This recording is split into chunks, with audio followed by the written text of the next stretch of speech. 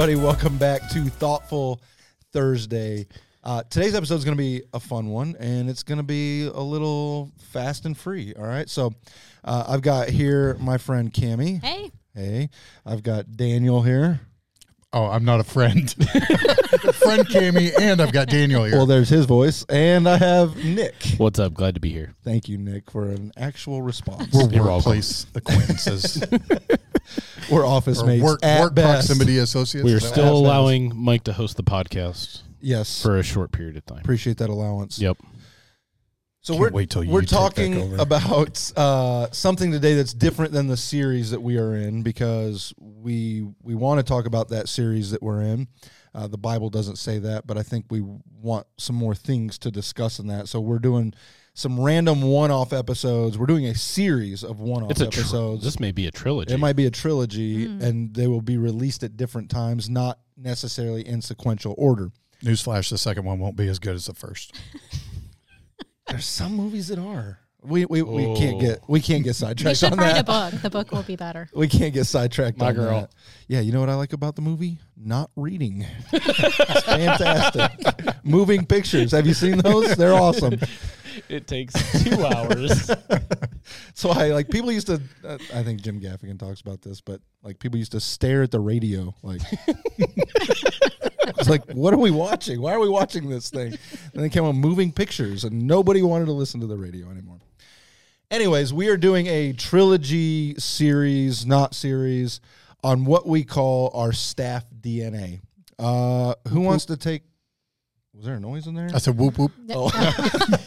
That's like, Just random noises. Daniel's throwing up. Daniel, since you're making random noises, why don't you share what? Just I don't know. in a Maybe sentence. Staff maybe you'd DNA. rather have your friend share. I'm going to save her for something special. Okay, what do you want me to share because about? I did not want this question. What was the just, question? Like, what is, if you had to say it in a sentence or two? Actually, could I take it? Actually, I'll take this. One or two sentences on the subject of staff DNA. No, so I would say we were very, very intentional about looking at the culture that we had, that we felt like was healthy, and the staff culture we wanted to maintain and create, and that produced our staff DNA. So it's really about the culture that we have here at New Hope. All right. 4 sentences. That's pretty good. You did a good job with that. No, it was a run-on sentence. You did throw in some ands there. I was like, that's a sentence. He's cheating. This was really fun to come up with because we came up with this together over a fairly decent period of time. Yeah, I was trying to think how long that took us. I feel like it was at least 2-3 months. Yeah. I don't recall. I mean, I don't know. almost I don't know. every business organization has, a mission statement, values that they follow. And I remember, Mike, you coming into my office one day and kind of poking your head and be like, hey, do you know what our values are? And me going like, yeah. I think I listed off maybe one of them.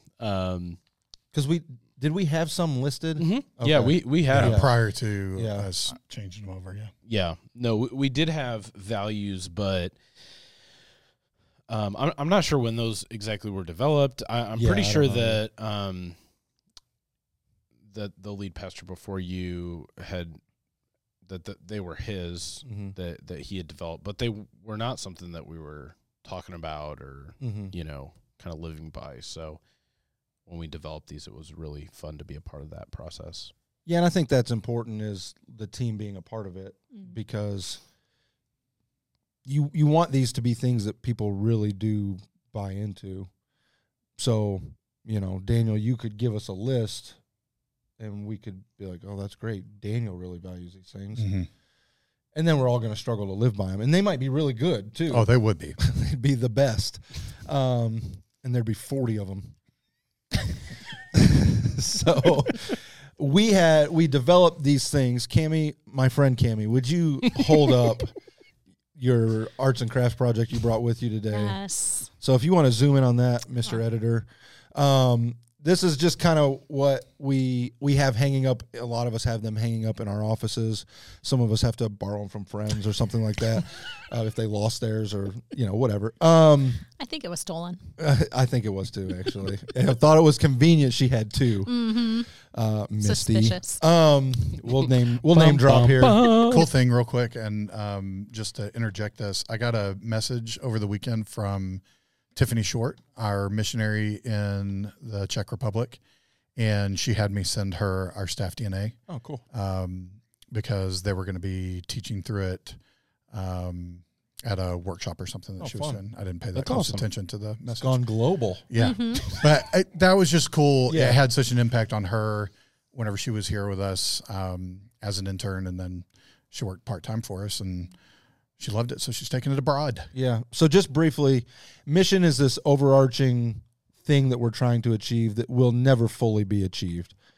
Like there's no end date to it until we're all dead. Vision is how it's a timeline. It's something you're doing to work towards the mission, and values is how all that feels. So like it's a kind of a code of conduct, so to speak, with how we interact with each other and how we interface with the mission and values. As we're pursuing that, this is how this needs to feel for us. I think they've been really good for us because they really give us a framework for conversations. And one of the things we'll talk about today, they specifically give us a framework for that type of conversation that we're going to talk about. Yeah. So before we get into that, how could this type of thing or idea be beneficial for whoever's work or their family or their life?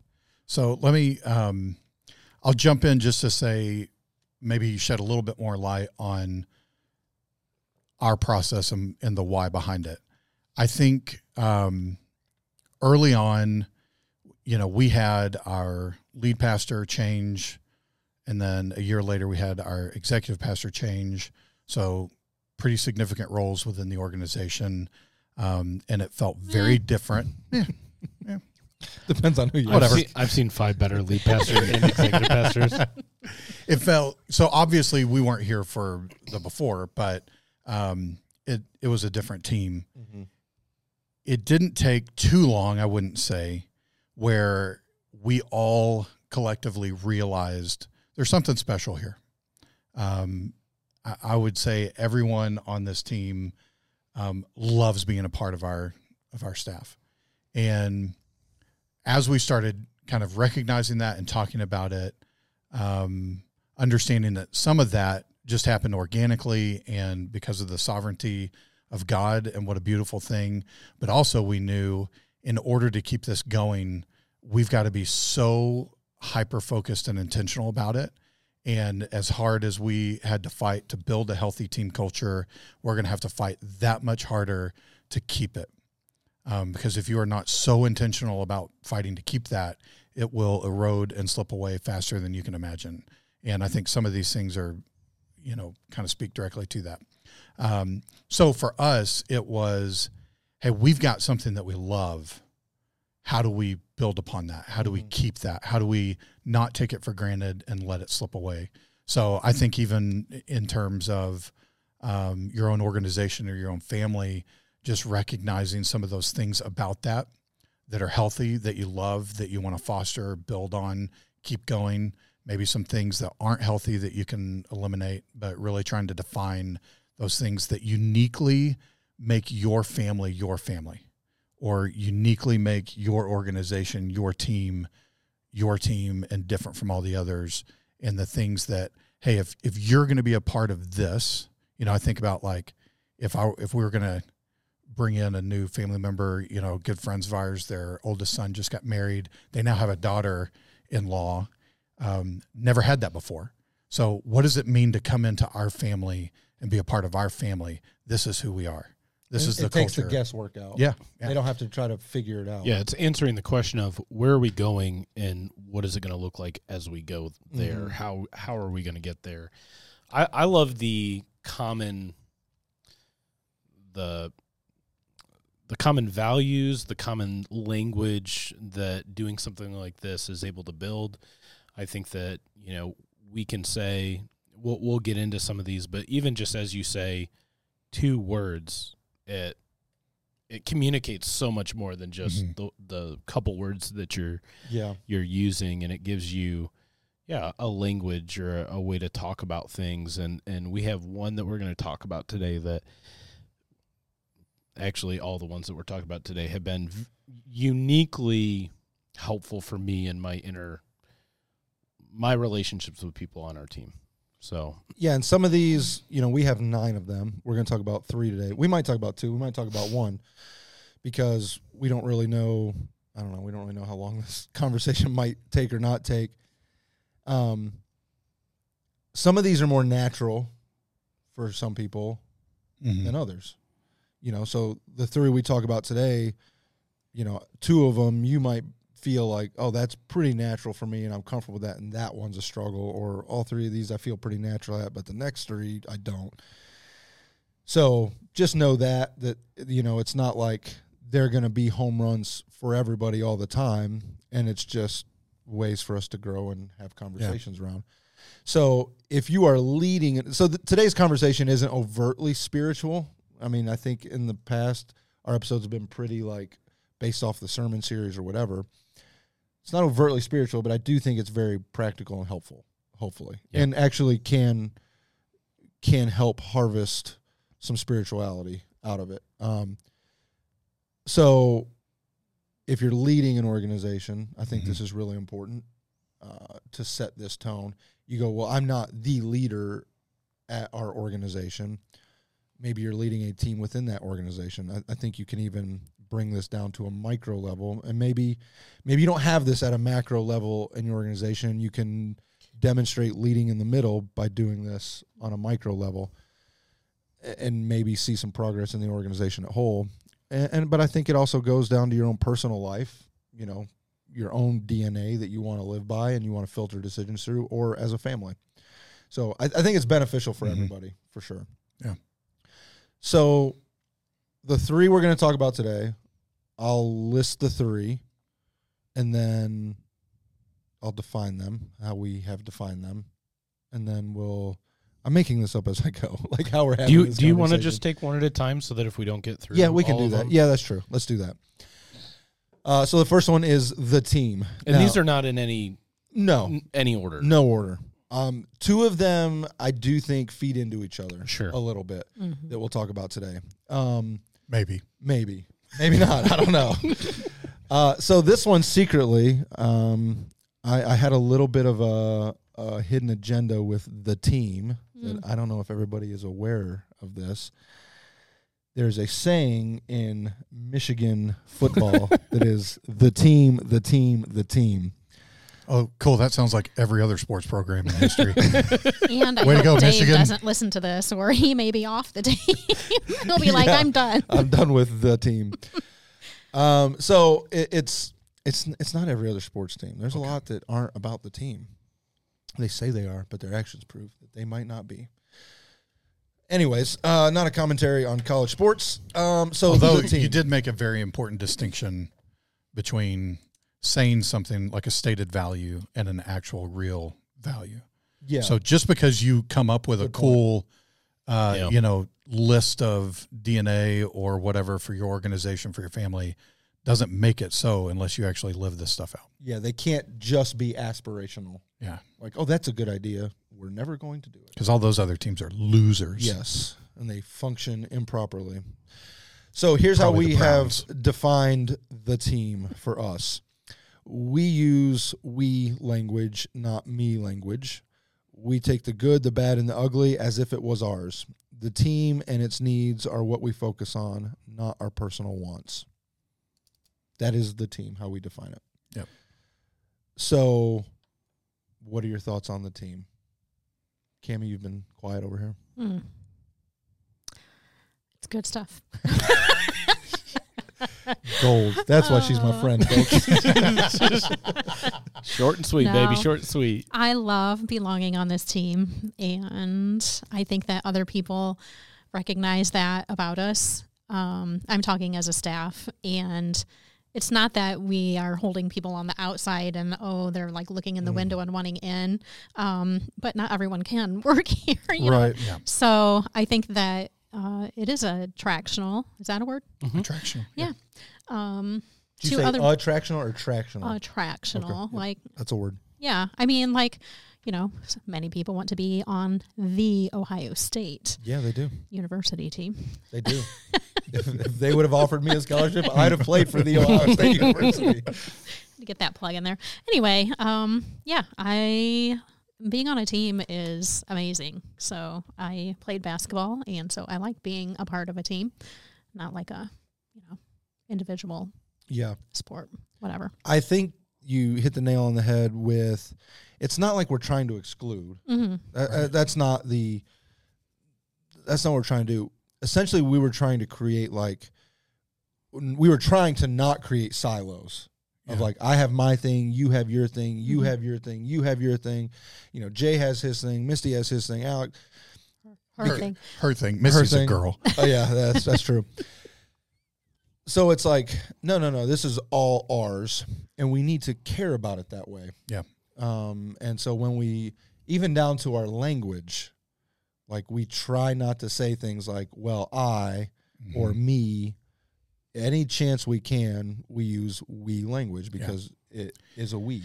And I think when you look at unhealthy organizations, you will see these little things slip into and become a norm, and they are so unbelievably unhealthy. And what typically happens is a group of people come together to make decisions.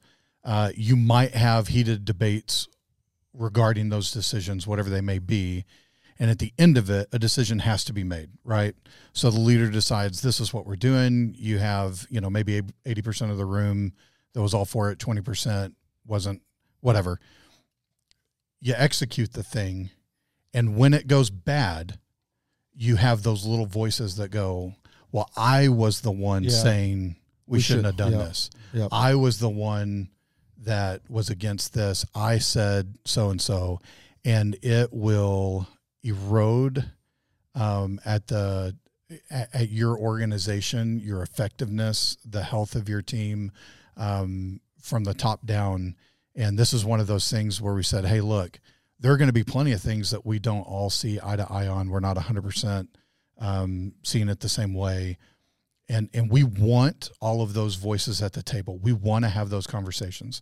But when we make a decision as a team, it is the team's decision. Mm-hmm. There are no, lone, whatever you want to call them, wolves. El Solo Lobos, lone wolf. Oh, wow. So impressed. I want to be his friend so bad. One day. If only you were on the team. If only you were a 3 like us. I'm a 3-wing, right? It's a wing. Yeah. Okay. I was just thinking I'm about going to compete at who wants to achieve more. This specific DNA that we have and how it could have looked at a past job that I was at where I was collecting medical bills, and they had a whiteboard, like a magnetic whiteboard, and they had everybody where they were at. So every single month was a competition, and then they would put people on that grid. And I did enjoy that, and I thrived off of it. But most people didn't.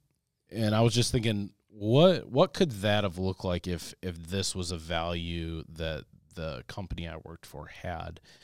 And maybe it just looked like, hey, as a team, we want to hit this big picture goal.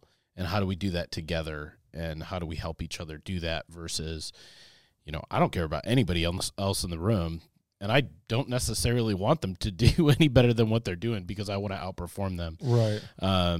One way that it plays out really well, I think, at our staff is, typically we're all really good at stepping in when, kids ministry has a big event and, jumping in and helping with different stuff that's happening with that, or a student ministry event, or chairs need to be set up or torn down. That isn't something that just, our facilities person takes care of. It's something that our team does together. And those are things that I really value about how that kind of looks in real life. Yeah. I think it's just like a family. I mean, my husband and I have 4 sons, and so we've just always said, because you belong to the Short family, our last name is Short, you know, these are the things. And, you know, it looks different, whatever, depending on what the thing was that we were talking about. But we've always, you know, it is something special. Like, you belong to the Short family, and so therefore we work hard and we're going to do this today or whatever it looks like. And so even 2 of our sons are married now, and just a few months ago, my oldest son and his wife, you know, everyone was home, and we all were just kind of sitting around, and they said, hey, we have something that we want to talk to you guys about. And, you know, all the kids and were present, and they just talked through some things that ultimately it's their decision that they need to make as husband and wife, but it will affect the entire family still. And so they wanted to, you know, let us know what was going on, that we could pray for them and things like that. So even now, even though they have their own house and, you know, starting their own family, they're still the team. So that's just a really beautiful thing that we can do as parents in our own family. Yeah. Like you said, there will come a moment when, you know, Cammie, you're leading a team and you're valuing input. A lot of times people will say, well, you don't really value input because you didn't do what I said. That's like, at some point you can't do what everybody says because 3 people said 3 different things. So, you know, you've got this person, and you're having this dialogue. Well, I think this might be a good idea. I think this might be a good idea. As the appointed leader, you listen, I think this is the direction we should go. And, man, I value everything you guys have said. You really helped hone this. And you were talking about this, but, like, person A may go like, well, she didn't do what I said. And if it goes south, these things are tested in the public square. That's the real metal of it. If when someone comes up to person A and says, Cammie did that, what that person says in the moment will tell you, do they really believe that's a value or not? And we'll get here next. A conversation might need to happen with person A to go, hey, I overheard, or this person came to me and said that you had said, I disagreed with this. I didn't think we should do it. Like, that's not the team, because when we walk out of that room, we are the team. And if you do not like the decision enough, you can deselect yourself from the team. Like, that's, if you think it's that terrible and you cannot be supportive of it. I understand that, and you can deselect. But when we leave here and when someone comes to you and goes, well, that was a flop, you go, yeah, sometimes we miss, you know, and we're going to work to get better. It's not throwing people under the bus. It's not, you know, having side conversations with people who are outside the team.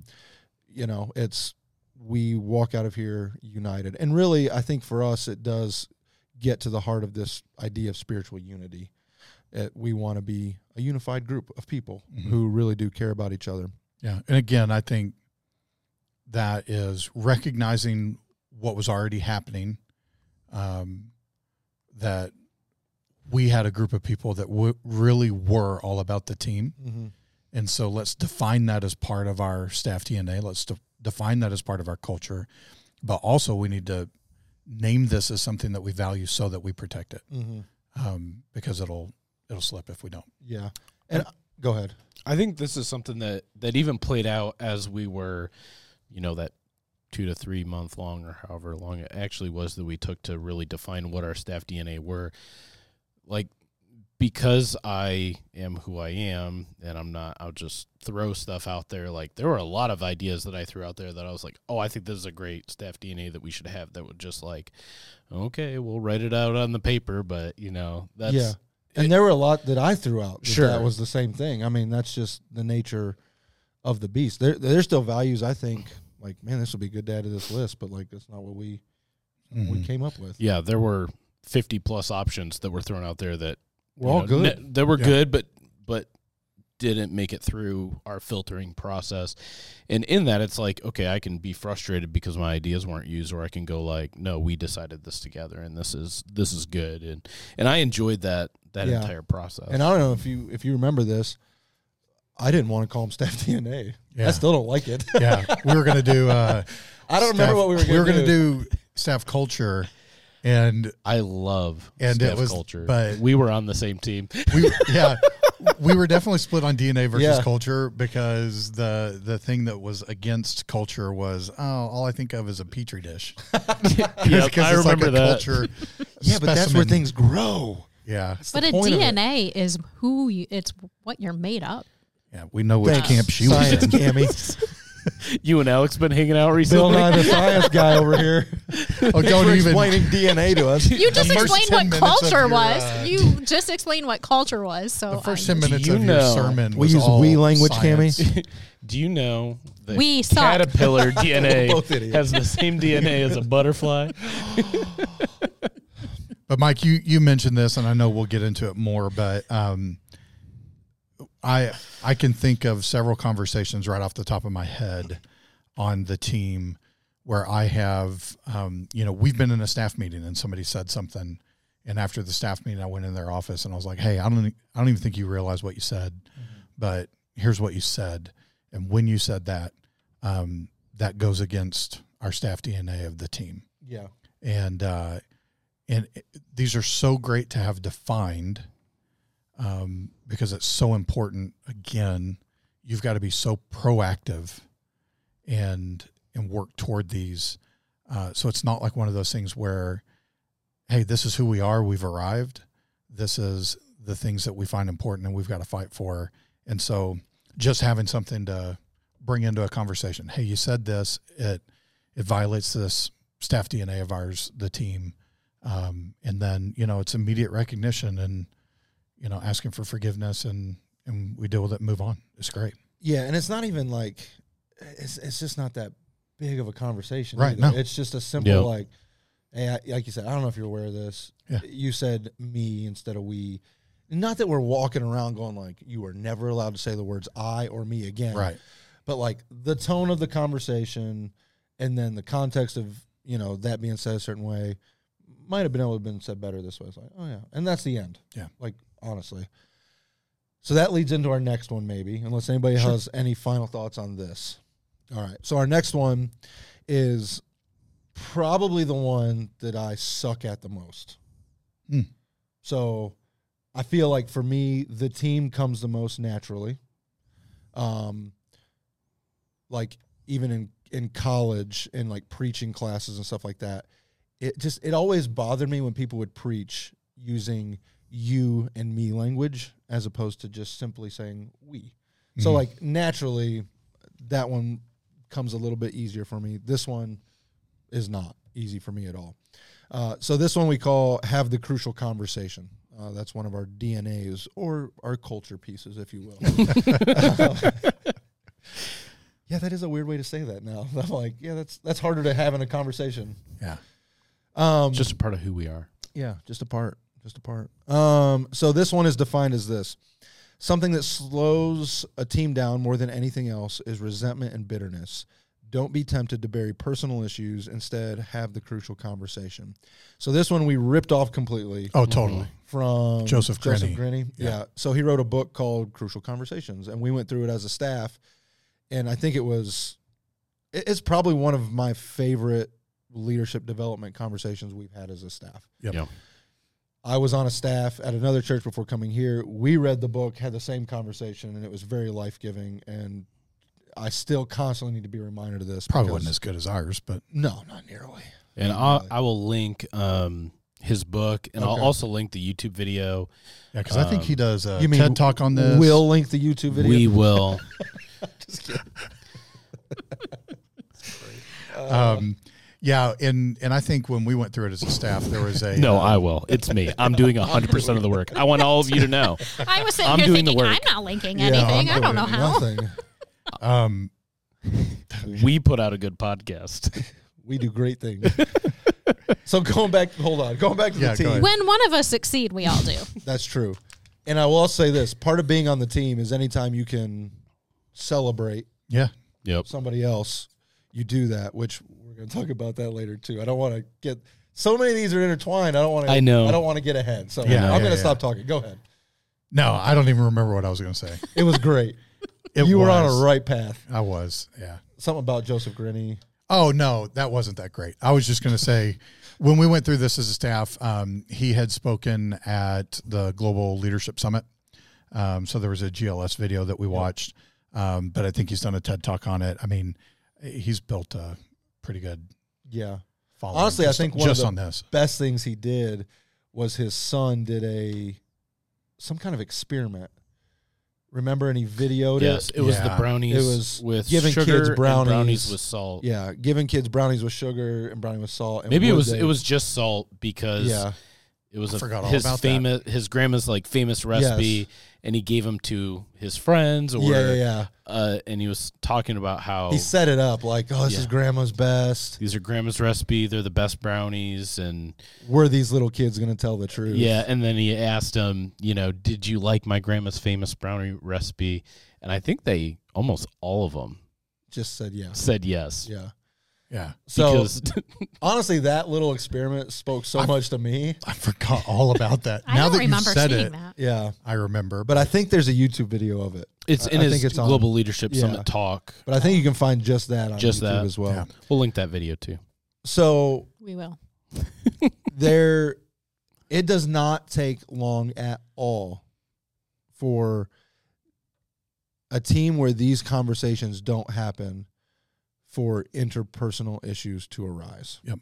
It takes hardly, it could happen in a day. Yep. I mean, like, let's be honest. How many times a day do I annoy you? You know what I mean? Like, yeah. Well, actually, please don't answer that question.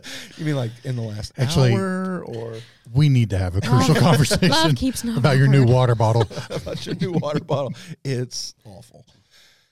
So it can just take no time for there to just be a ton of dysfunction on a team. Yeah. And we create problems in our head that aren't problems. And then we find solutions for the problems that we've created that aren't problems. And everyone's going, why did we do that? Like, that wasn't a problem. Why are we solving that problem that's not really a problem? And you just begin to lead in very unhealthy ways. Yeah. Very unhealthy ways. Well, and I think you kind of hit the first principle of crucial conversations. When conflict happens, you're either going to talk it out or act it out. There is no middle ground. When I have a problem with you, if we don't deal with it, it is going to change the way I act. And I think that's what you're addressing. If you don't deal with this stuff, it just so quickly will hurt your organization. But it's super passive aggressive stuff or maybe really aggressive stuff. It depends on your personality, but you're going to act it out somehow, some way or another if there's a conflict that's not resolved. Yeah. And it is so easy. I mean, just to kind of back up what you're saying, maybe I'm not saying anything new at all, but just even miscommunication to happen of, misreading somebody's tone or, what's going on even in their life affects how they communicate. And I think it could be really easy for a miscommunication, and if you do not have a crucial conversation to follow up maybe what you're seeing, what you're feeling, what you're picking up on, it can get out of hand. And sometimes these are big things, and sometimes they are small things. I'll give an example that happened recently, and I'm giving this example without permission. So, and I'm giving the example because it happened at this table. All right, recently. So last week, Cammie shared something. Oh yeah, and we made fun of her for it. And it doesn't sound right. I felt terrible. What? And I started playing things out in my head, and I'm like, man, that was so stupid. And I'm like, I need to talk to Cammie about it. And I'm like, she doesn't care. I know she doesn't care, so I just need to move on. Like, she'd have made fun of me for the same thing. I would have. I know, but I'm just like, no, I just felt like that was a conversation that needed to happen. So I was like, hey, I'm sorry that was our reaction. And, I mean, you were like, no, it's fine. it just felt dismissive, and I did not want that to come across as dismissive because it wasn't dismissive. Anyways, I just felt like that little conversation needed to happen, even though if you're like, oh, please stop talking about this right now. I just felt like that conversation needed to happen, and it was fine. It was. You know what I mean? Maybe you need to have another conversation with me. I'm good. I sent my email. And I knew that would be the response, but it was like, I still felt like that needed to happen. Yeah. Because if I didn't, I'd be stewing on it. Yes. And then I'd be reading things into things that That's weren't exactly things right. at all. Yep. And, next time Cammie makes fun of me, because she will, I'm going, she's doing this because I said this. And, I feel so bad. And I shouldn't have. It's like, well, just talk about it. And it's the end. Mm-hmm. It was the end of it the next day. Mm-hmm. So now you have permission to make fun of me for things. And I won't do it out of spite. And you won't do it. I know you're not doing it out of spite. And I was only encouraging during that moment, so I didn't feel like I had to have any conversation because you can go back and listen to it. Listen, I made fun of you. I heard some eye language there. Yeah, we made fun of her as a team. Okay, yeah. We were at this table. I know you said our. Your support These felt were condescending. our thing. No, it felt like it wasn't our here's thing. a chance to get into Amy. Who's Amy? I don't know. She sounds hideous. Just kidding. Amy's out there. We love you. We love. So I think, Mike, that's a great example, and thanks for sharing that. That's something so simple. Yep. But you're right. If you didn't have that conversation, the way your mind works and the assumptions that you make, the things that get implanted there that you will carry out whole conversations about. I mean, it's crazy. Mm-hmm. And all that could be avoided with a simple conversation. I'm going to cough. Okay. If you can't tell, I'm fighting a little bit of a thing, sinuses. A little thing called COVID. Oh, something. What I was going to say though is, for me personally, I feel like Crucial Conversations, this may be like the biggest game changer for our team. If there were any one of these, and they're all, I think, very, very important. But for me, this one's the one that I feel like I've seen the most change and maybe the most health come about because we've been more willing to have these crucial conversations. And I'll say this, I think one of the most important parts about this one, everyone had to buy into the idea that on the other side of a crucial conversation can be a healthier, better relationship. What's the myth he talks about believing? Like, we choose to believe the lie that you can't have both. Right. Mm-hmm. Yeah. I don't A remember how hard he conversation and a good and relationship. yeah. Because things are just going to, we just assume fall apart. If Yeah. I have this, if there's conversation. conflict, that it has to go south. And can we what switch seats next time? Sure. why? No, What am I doing? no, you're fantastic. I hate not being able to see everybody in one. I know. I keep feeling like I'm I ignoring know. you. That's and okay. I feel like I ignore you. I look through whatever these are to see. The I thought boom. she was going to say, I look right through I Daniel. look through you because I can't stand to look at you. Cammy and I are good. Yeah, we just gaze across the table. Remember, we sat behind here so we could Yeah, hide our bulbous bodies. I will gladly change spots because Please don't make me sit across and have to look at Mike every episode. Cammy, don't if do I have a it. chance to look smaller, I'm taking it. Sorry. Yeah, that was the thing. Is we were sitting up here and it was like, Yeah, Mike and I we're looked already the huge. biggest people here. Yeah. We don't need to be closer to the Yeah. camera. But at this point, I'm okay that with is- looking bigger. And you're doing way better than me. I just want to say in that category, I look way bigger than you look, but you look way bigger than they look. Because all of those things are true. Like, I am bigger than they are. I'm You're trying bigger to. than I am. That was a bad compliment. You act like you did What? something to accomplish that. No, This isn't well, I did. I magic. ate a lot. This isn't magic. What I was Perception. trying to say, you were making it sound like we're both like overweight and huge, and I'm trying to say You're the one that said bulbous. I never said those words. Oh, yeah, that was me, wasn't it? Never mind. I never said that. I just, we're already bigger. We don't need to look even larger than they are. Yeah. Or are not. The end. The end. Fatties. I'll be talking to each of you later individually and apologizing for calling you fat. So, anyways, One of the things that I love about this DNA is Did Did you just look down to see what it was called? DNA. Oftentimes, specifically with this one, I think of VeggieTales, and if you don't know what that is, it's a Christian cartoon show that involves vegetables and teaches Bible stories, or sounds amazing. It's awesome. There's an episode. It's actually awesome, but it sounds terrible when you say it that way. I'm singing it in my head right now. VeggieTales.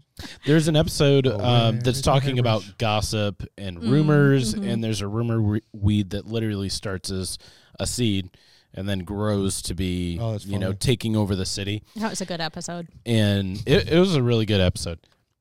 But I think about how that is so true with this. If you can have it can be. I think anytime you have a crucial conversation, it's typically not easy. It's typically embarrassing, either for yourself or for the other person, even over something simple and small. It's uncomfortable. It's not a fun thing to do. And I think that's the thing that's challenging about this this DNA is that it's not a fun thing to do. It's not, and we have other staff DNA that we'll talk about in future episodes that are really fun, and I think that everybody on our staff for the most part loves doing. But this is one that isn't fun. But if you can do it early on, before this really tiny, insignificant seed has sprouted, grown, been fed by either your coworker's mind and what happens in there or what happens in your own mind. And I think even what you shared, Mike, speaks perfectly to that. Something that probably was, for the most part, insignificant. There's also a part of it where Satan could have used that either in your mind, in Kimmy's mind, in both, to create division, to create disunity. And I think being able to have the conversation when, it's early on can make a big difference. And I think, and I'm sharing something without permission, and I don't think it's anything that is a problem for me to share, but I think that this DNA has been the single best relational improvement that Jason and I have shared, because I think that we as people just think differently, we see the world differently, we process things differently.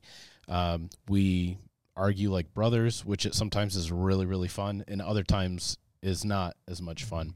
And I think that this specific DNA has been the best thing for our relationship, because both of us have permission to pull the other one aside. And we have these conversations, I wouldn't say often, but we have them often enough that I'm just thankful for it, because it gives us a way to say, hey, you said this and it kind of felt like an attack, or, whatever it is, I'm just making something up. It's been so good for our relationship. And, it's a huge relationship. I mean, we worked together for 8 years in my ministry and with the students, and ever since we kind of came up with these as a staff, it totally changed how we interacted, how we saw each other, how we even valued the things that make us different. I think that's it. This one especially creates such a humility in both people, because if I'm coming and having a crucial conversation with someone, that person also has to have humility in receiving whatever is being said. And it's not like, oh, well, you said this about me, so I'm the one that's in the right and you're the one that's in the wrong. No, we both just have that character of humility, and we're going to hear each other out and just value one another. This one very specifically, I think, creates value and humility for the team. Totally. And it's super important for marriage. Yeah, so I was going to... the key characteristic of this, with all of these, but it feels like with this one, is like everyone needs to be playing by the same rules. Mm-hmm. Because if this is a value for me, but it's not for you, every time I come to you with a crucial conversation, I'm like, dude, stop. Mm-hmm. Like, I don't want to hear it. And I just become a nag. I just become, whatever it is. But if two people understand this is a part of how we operate, I think that naturally gives some humility Mm-hmm. and naturally knows like, oh, this is what we do. So let me put this hat on right now because I might be hearing something that I did that maybe I didn't even mean to do, but I need to be able to hear it. Mm-hmm.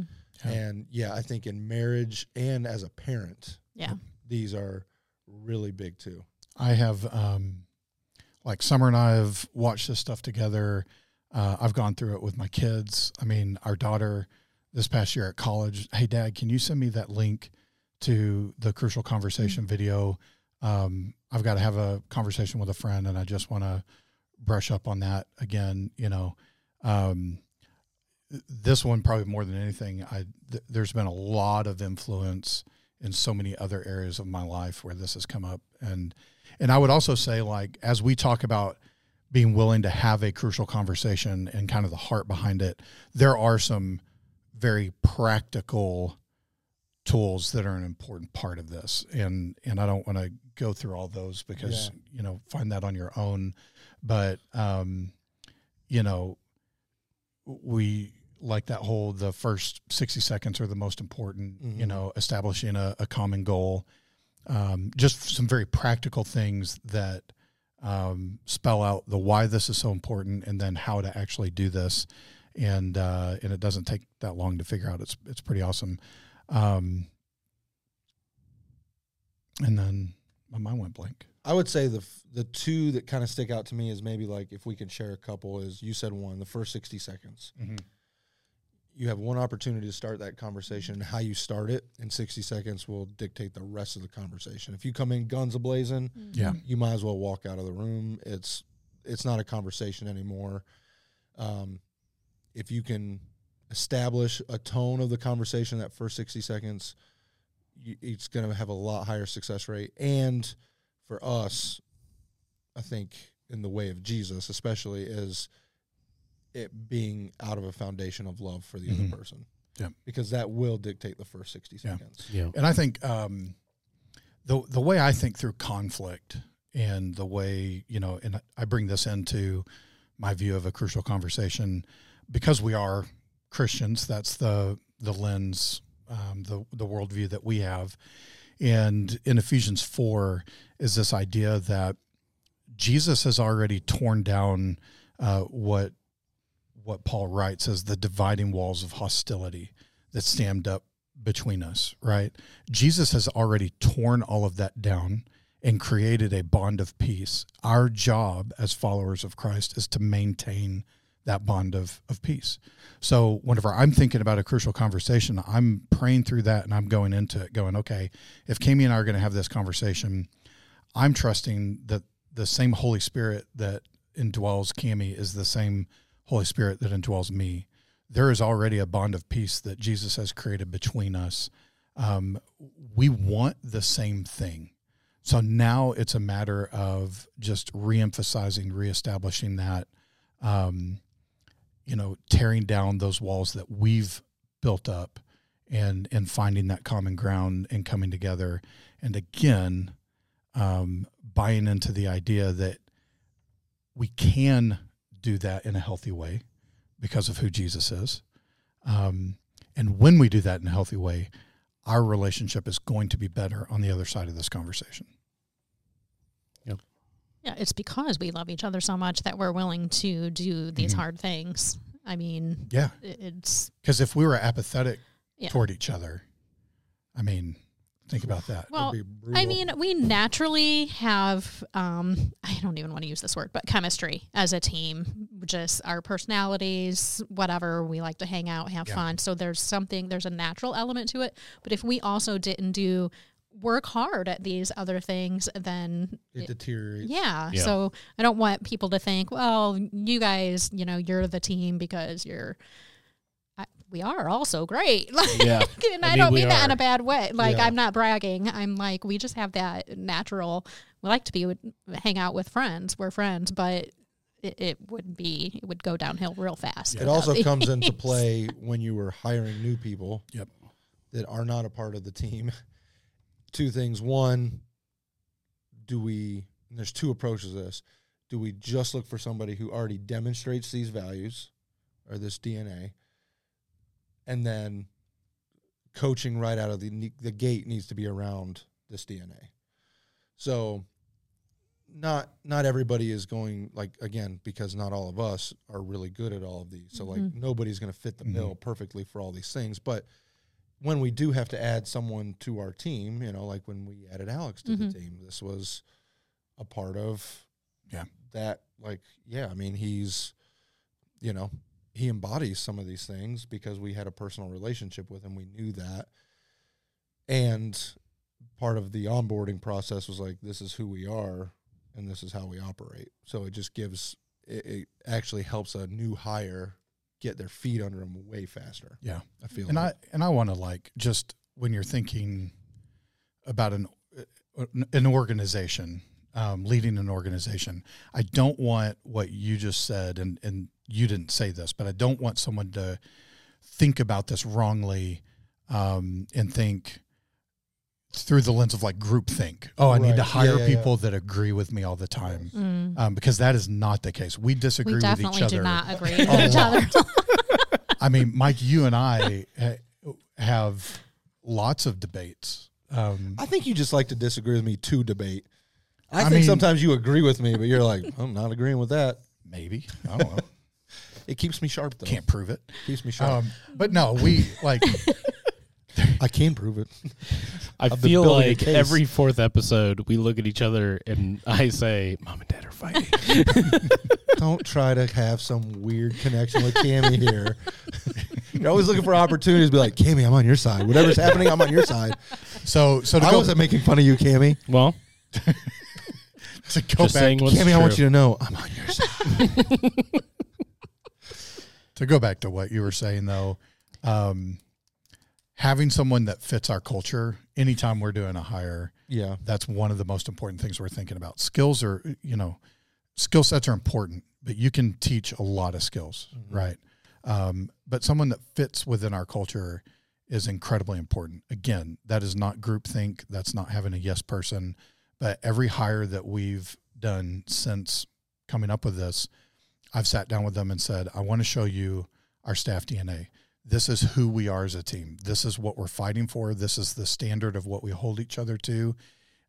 When you look at this list, if you don't think this is something that you can buy into or be a part of, this is probably not a good fit. Not that we can't continue to be friends or you can't worship it or whatever.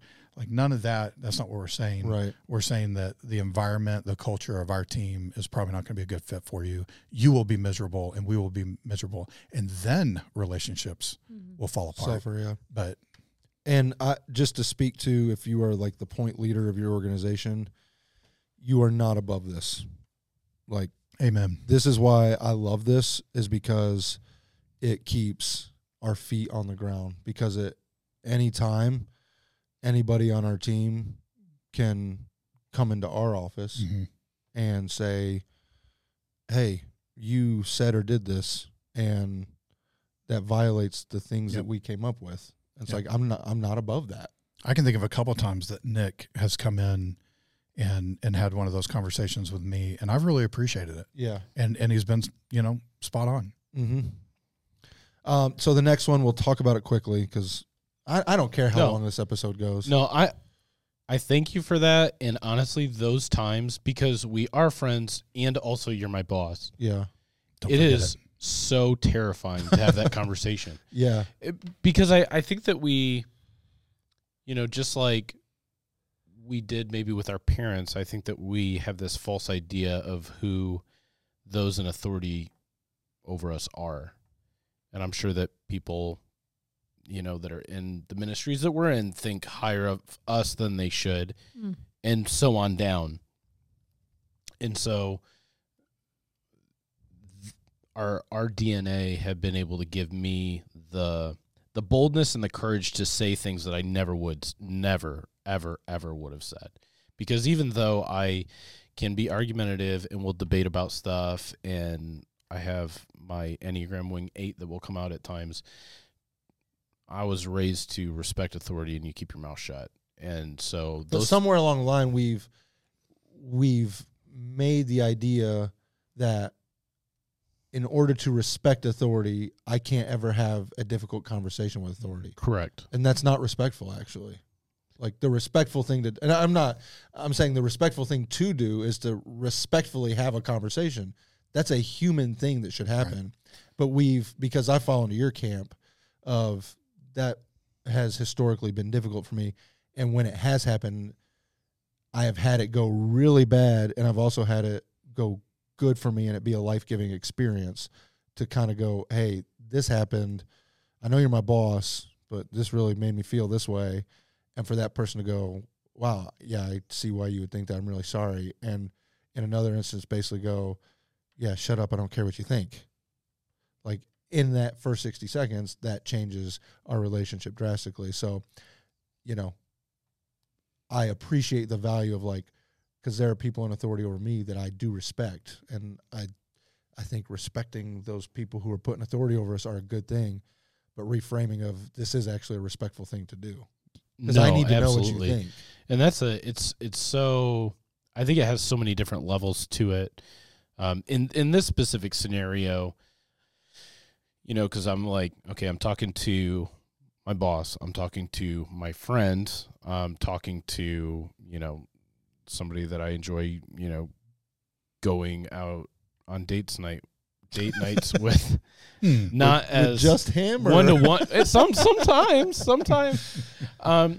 but I'm also talking to a brother in Christ, and so there's I feel like for me, I'm trying to break through all those layers. Yeah.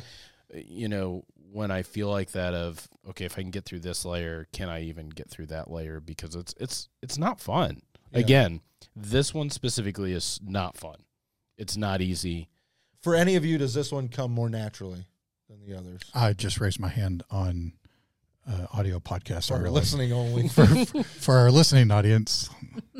That was Daniel that raised his hand. I see that hand. I see that hand. Yeah, Lord, I think Lord sees your heart. This one comes naturally. It's not that I like conflict. I don't.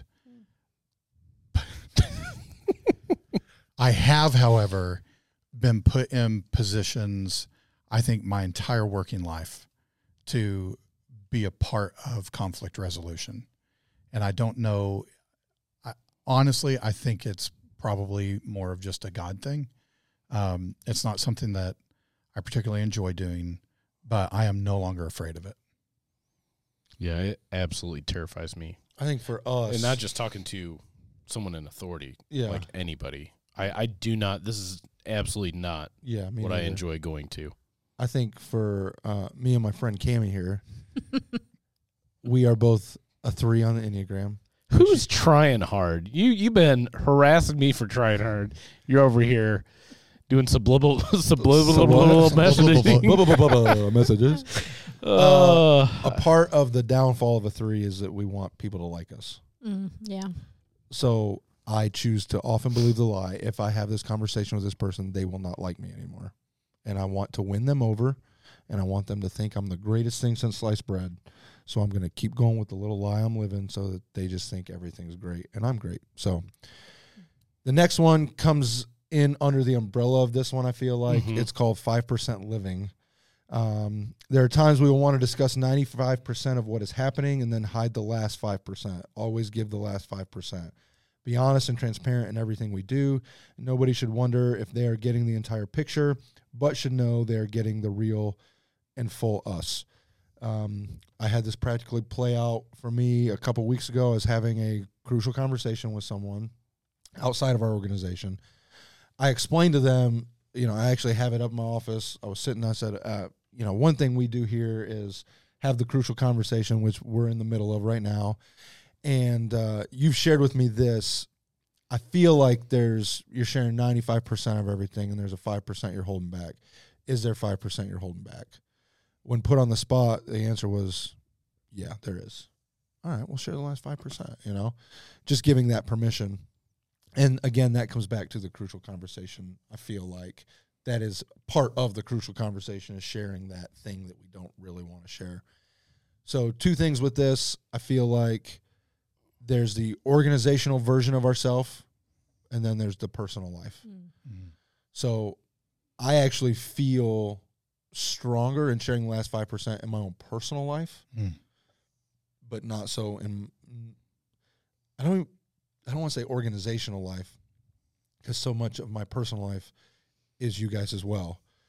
But like, I have no problem sharing the last 5% of the terrible parts of myself. Yeah, like I'm comfortable with that. I'm comfortable going like, here's where I am weak. Here's where I have screwed up. I'm not necessarily comfortable having this under the umbrella of the crucial conversation, if that makes sense. Maybe that doesn't make sense, but I think I know what you're saying. But now, can I talk to you about where I'm at with this, and it might refine it or help define it a little bit more. I feel like I'm the opposite. Okay.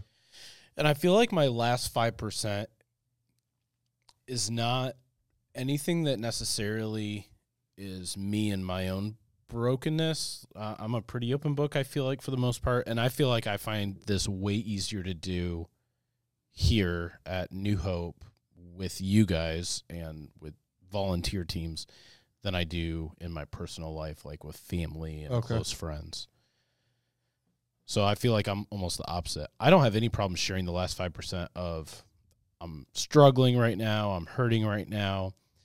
I feel like my last 5% are my personal feelings about a person. 100%. That's what I'm trying to say. Because you got it. And again, I will just say this, and Jay, if you don't like it, I'm sorry. I don't think he listens, maybe. So hopefully he won't hear it. But every single time we've had a crucial conversation, the last 5% is a part of that. Yeah. Like it is, and it's verbally said. It's, hey, I just got to show where I'm at, and I want to give you the last 5%. Or, hey, I feel like there's been some things communicated maybe that you haven't intended to, but I kind of feel like there's maybe a last 5% here that maybe you're holding back.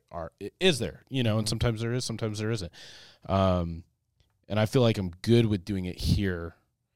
I struggle more in my personal life, maybe even specifically with, my wife, and not with my kids, though. I'll give them all the percents. But that's where, that's where I really struggle, is my own personal, that rumor weed feeling, where you just let something grow from a seed into something bigger because you're not willing to just be that last 5% honest. I think you come up on a topic that goes into a question Cammie actually provided for us, because I was struggling to come up with questions for this. Has our staff DNA flowed into your personal life? And if so, how? It 100% has. Is that the last 5%? No, it 95% has, or 100% has? It the last 5% has gotten me to 100. No, the staff DNA, and another part of it is, Minda has volunteered here before I was here at New Hope, and now she is helping out with our youth team in that leadership position. But this has been something that we've talked about since we've developed them. And even during development, it was something we talked about because it was something that was so exciting for me. And so we use this language even within the context of our marriage. I still think it's more difficult for me to use these with her than it is with the staff. Yeah, it definitely has flowed into my personal life. And I often forget, or I'm quickly reminded of like, oh yeah, they don't operate off the same values that I am. Like, the people that I work with, this is a common document for us. So it's easy to point to, it's easy to go to, it's easy to hold accountability based off of. The random person I'm having maybe a conflict with, I'm like, they don't give a crap, what these things say. I really value these things because like we do them so much. So then it's like, then I get into but at least it puts me in mode of thinking by their actions, what is it that they do value? Yeah. And can I have a conversation based off of maybe what I assume that they value? Yeah, but I think your example earlier of, hey, at work, we do this thing. This is how we operate. feel like there's something you're holding back. You're not giving me 100%. Yeah. I mean, that's a great example of. Yeah, sometimes it works out, and sometimes. if you're having a neutral, calm conversation, but in the heat of a moment or something, sometimes it doesn't necessarily go the way I think, oh, this would have gone differently with my friends at work. The Crucial Conversations video is by far and away my most used resource, quote unquote, that I give people. Mm-hmm. But I've found most of our staff DNA I've used in counseling other people, talking with other people, investing in other people. And I just want to, on the 5% living, just to bring some clarity as to why. I remember when we talked about this, those things that we throw up on the board that are really important to us, but, they didn't make the final list or we reworded them. I think all of us really, really value and think of ourselves as authentic leaders. So authenticity was something that was something that we felt like was really important to define who we are as a team, as a culture, who we want to be as pastors, leaders, whatever the case may be. Transparency, another word for that.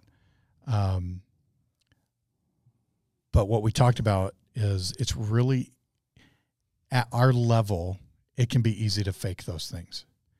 I can be really authentic and transparent 95% of the way, right? And I mean, that's kind of in the definition. But I can tell you about something, and you can be sitting on the other side of the table going, man, Daniel's really opening up. He's really sharing with me something that's deep and personal. And meanwhile, that one thing that I really don't want you to know about, I'm keeping it over here tucked away. And that's the 5%. So we stayed away from authenticity, transparency, and we went with 5% living because we know that's where the real hard work is. That's where the real vulnerability is. If we can tackle that, then we're going to be better for it. I also think out of all of our DNA, I think this is the hardest one, personally. I think that it has given us permission to, sometimes I do think I am being authentic, and I am. I'm not on purpose. I'm not sharing everything, but then it does make me acknowledge, oh wait, actually there is another 5% that maybe I wasn't even aware of, or but it also gives me permission because sometimes I just think I'm too much.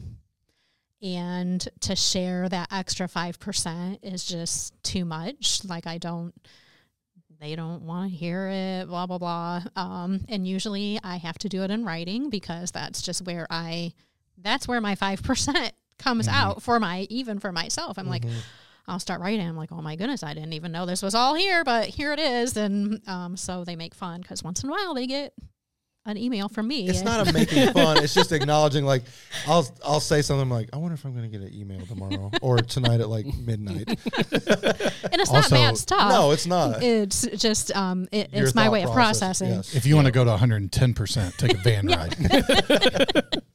We talked about this. This is something to share or not. Cammie, would you like to share?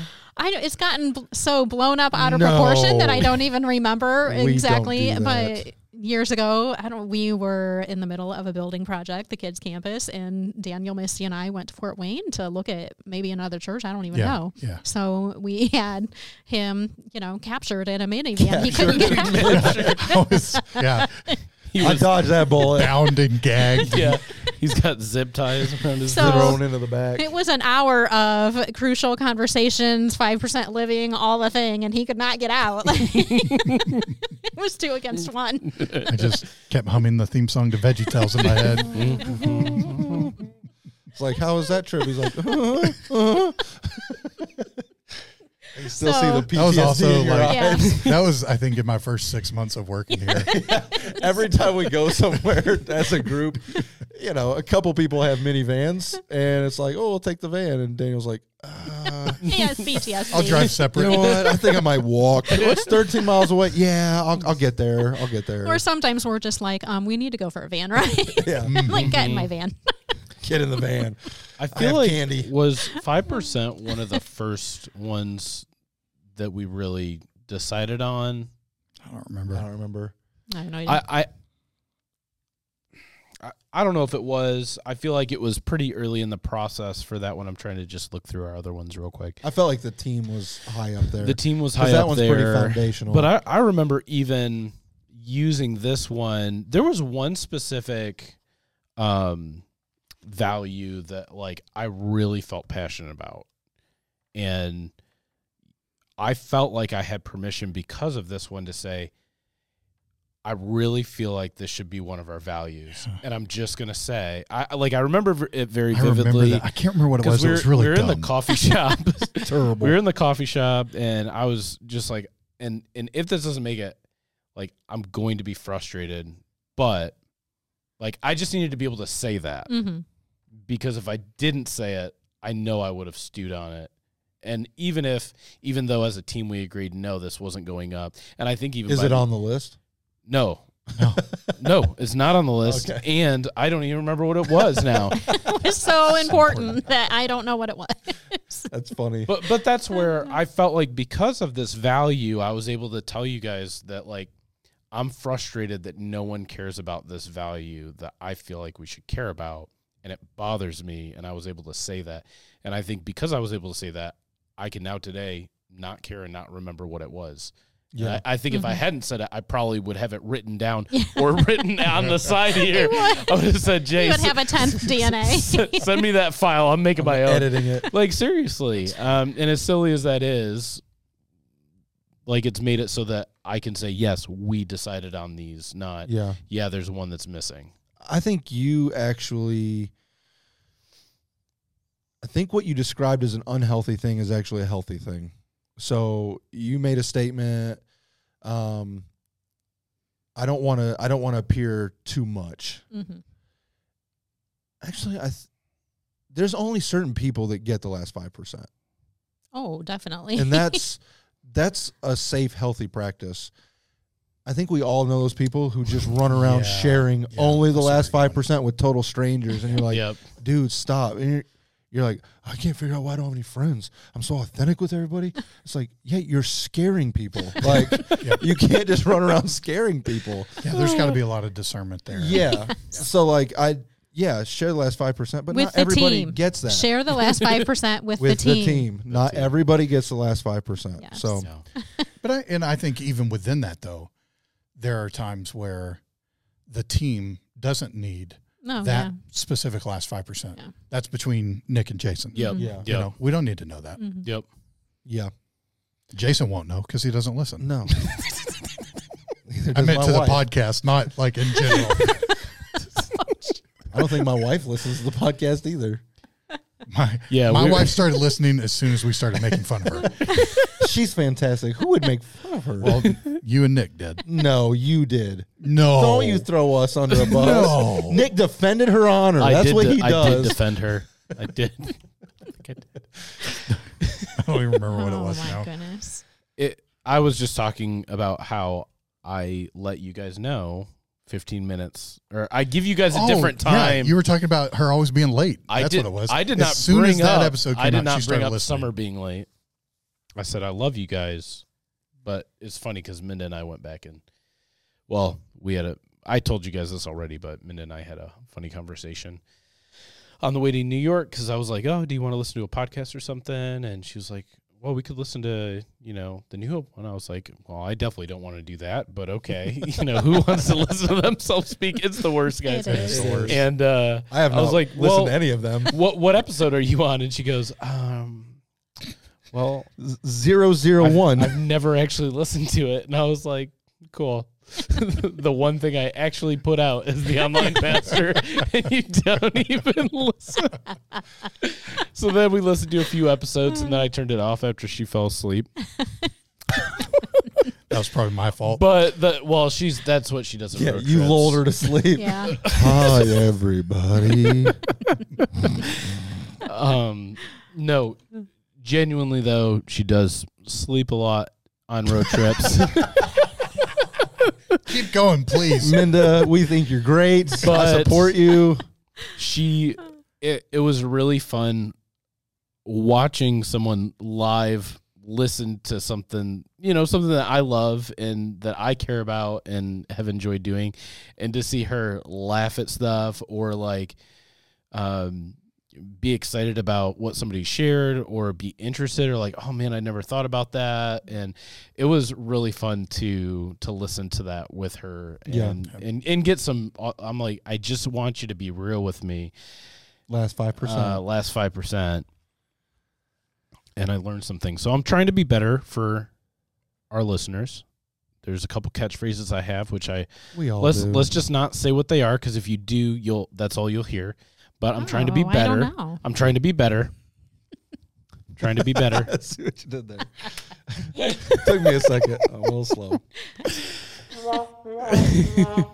Oh, Cam. So we have some more questions here, but we're already over we're an hour or something, which I don't care. And I will say this, if nobody listens, I said this after the last episode, I really have fun doing this and really look forward to it. And I always say, even if nobody was listening, I would still just enjoy doing it. But I will say this. I know there's one person who has listened to every episode, and he is a friend of the show. He's a dear, sweet man. And I told him, I said, you might get a shout-out. So is it Andy? Here's a shout-out. What? Oh, wow. Stole your thunder. All that build up. Gosh. Wow. Andy Skiles, we love you. Thanks, Andy. We Thanks, do. Andy. I love him Hey, so do much. the yay You misheard stuff. me. I said, is it Handyman? Is it that Handyman that listens? So it goes on for a long time. You gotta. Well, he fade deserves You it. can also fade it out. I don't want to. Remember to fade out. I want him to get an extended cheer. In fact, When are you taking back over? That's for Andy you, Andy. Skiles to get 2 extended cheers. Andy. Don't write down a note to edit something here. I know what you're doing. See No, you. I'm gonna add some fun stuff for Andy. Okay. Yeah, Andy, thanks for listening, watching, whatever you do. Maybe you don't and you're lying to us. And we appreciate the fact that you want to lie to us to make us feel good. Now we'll know if he does. Yeah, now we will know. I'll be asking him some We should have specific a questions crucial conversation with him. Yeah. Do you really listen? Episode 8. What's it on? Yeah, there's going to be What's a it on? quiz on this episode. I don't. Did anybody have an unofficial sponsor? Or can Andy be our unofficial sponsor? You have one. I actually have one. Okay. I was thinking about It this. doesn't feel like a person should be able to be an unofficial sponsor, but He is a brand. Andy Skiles is Andy a brand. Skiles. He's the whole vibe. he does have a cool hat. He does have He does. a cool hat. So this past weekend over Father's Day, I went to upstate New York to visit my younger brother, and we hung out for the weekend. Min and the girls went with us, and we had a blast. We went to Niagara Falls, been there. I think it was both Garrett and I's 4th trip there, but it was both of our first times going on the Maid of the Mist. We all went on it, and which I didn't really realize this, I guess, and I don't know. I'm just dumb, which is no surprise to anybody, but the Maid of the Mist is just run by the park. So it's, Niagara Falls we all knew State that. Park. I just thought it was some private boat company. I would have thought it was a private company too. So I never thought about it or cared. well, Where did they get those umbrella hats? well, I was thinking about it just because, it's been in the office, it's been in a few other things, but I'm like, how do you go on it? Do you just got to buy tickets online? And my brother's like, oh no, they just do, Are we getting somewhere with this? No, I want to know because I might visit there soon. So, yes, how do I get on this boat? We're talking about it too. You show up and pay for it. That's it. Okay. But you just get in a Who giant would have line. thought? It was awesome. And I do not like doing touristy things, but it was a blast. In fact, we got on there first, one of their 2 electric boats, which because it how they built it and stuff, it isn't dependent on motors being in any specific area. They're actually the jets or propulsion is all around the outside. So it was totally quiet, silent. You couldn't hear an engine, feel engines an roaring. engine. And, we parked up to the side. It just pulled straight off, went up, went down, see one of the waterfalls, just did a 360 right there. Just it everybody felt could like see. I was in space or what I assume feeling like moving in space. Say, would have be you been like, to 'cause it space was too? just- Is that a Parks Department thing? You get a line for that? Can we put a link up for government. that? Space Force, Mike. Do you even know anything? I was trying to curb my enthusiasm because how exciting can it be? It is worth every penny, and I didn't feel like it was that expensive to do. So for two what we legit did. questions, Yep. not making fun of you Yep. questions. Too legit to quit. How long did you wait in line, and how much did it cost? So once we got in line, you walked to like an observation deck, went down an elevator, got in a line, and got a poncho, and then you waited for the bus. So there was kind of like different Did you get to stages. keep the poncho? You did get to keep the poncho. That's a It game was changer. included in the price. I think a total, if you're talking actual standing waiting, I think probably 15 to 20 minutes. Oh, that's not bad at all. Now, I will say there was a lot of line area. As someone who's used to standing in lines like at amusement parks and stuff, there was a lot more line in area that could have been used for people to wait. So I don't think it was like their busiest day or anything like that, but yeah, 15 minutes isn't bad at all. we got our ponchos on and got in the line to get on the boat. They emptied the boat and we got on the boat. So, I mean, it was just waiting. The only thing we truly waited for was to get on the elevator. We walked through this thing where they just hand you a poncho, and we waited for the boat to disembark, and then we got on the boat. And what was the cost per person? So it was $25 for adults and $15 for kids, It's not bad. which I didn't think was bad How long for did this boat ride last? It was a little over 15 minutes. Okay. No Groupons. I didn't look them up. Should have probably. But it was Niagara Falls, if you've never been, I mean, pictures are incredible.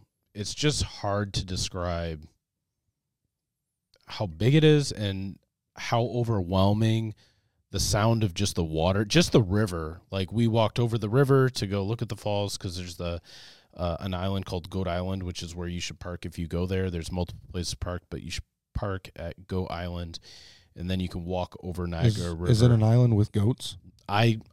I hope so. We didn't see any. Did you say Let's say. Go Island or Goat. Goat? Goat. Oh, it's goat. G-O-A-T. Like the greatest Goat. of all time islands. Goat Island. Tom Brady lived there. Just the power Yeah. of the river running in the rapids is overwhelming just by itself. I've been there probably 4 or 5 times, and I've seen it from the Canadian side and the U.S. side. I didn't value it when I went because it was like on our way to church camp, we would just stop for a day. But we've actually been talking about going to. When are you guys going? Maybe over July 4th weekend. Oh, okay. It's our anniversary. I will say, Just you and Dave? I've Or always- the boys going too. Just us. So this isn't like hey, we'll go with you thing. Or you're wanting anniversary time. I mean, we could have something that Nick doesn't have. You know, my parents went there for their anniversary, and they have that typical picture of them in a wooden barrel going over the falls. Yes. Oh my God. please Get a picture. Please. Get a picture. I would assume that the Canadian side would be better just because It is. we have protected our side, and it's all, other than the observation tower, it's all wooded, like, and rails. So it's, if you look over the Canadian side, there's a casino and hotels, and it's very ugly to look at. Yeah. But it's better to look from. I would know what I'm guess saying? that being at Canada Yes. would be a much better view. Yeah, it is. Because, we're better. I'd want to look over at us too. Please refrain from whatever it is Yep. you're wanting to say at this And that moment. concludes today's episode. Thanks for joining us. Yeah, you know what time it is. That's from another show I watched. Yep. Sorry. It's like ingrained in my brain. Well, the next unofficial sponsor will be America. America. July 4th is coming. The reason I think it's better is because you get to look at America. That's why it's better. It's because it's a prettier view. If we have any Canadian listeners, Yes. We do love you. Jesus Canada's died for you beautiful too. place. It actually is a beautiful place. Oh, yeah. No, it absolutely is. But yeah. Anyways, that took a weird turn. Yeah. So Niagara Falls and Maid of the Mist, our unofficial official sponsor. And Andy Skiles. who And is a brand. thank you, Andy. I'll probably put him in a barrel going off the falls. He is American. Andy is American. Andy is American. I should have started that with, is it the Maid of the Mist? Sorry about that, by the way. Yeah. So thanks for tuning in on another maybe not so thoughtful Thursday. Just a random Thursday. It's thoughtless. We look forward to hanging out with you some more. All right. Thanks.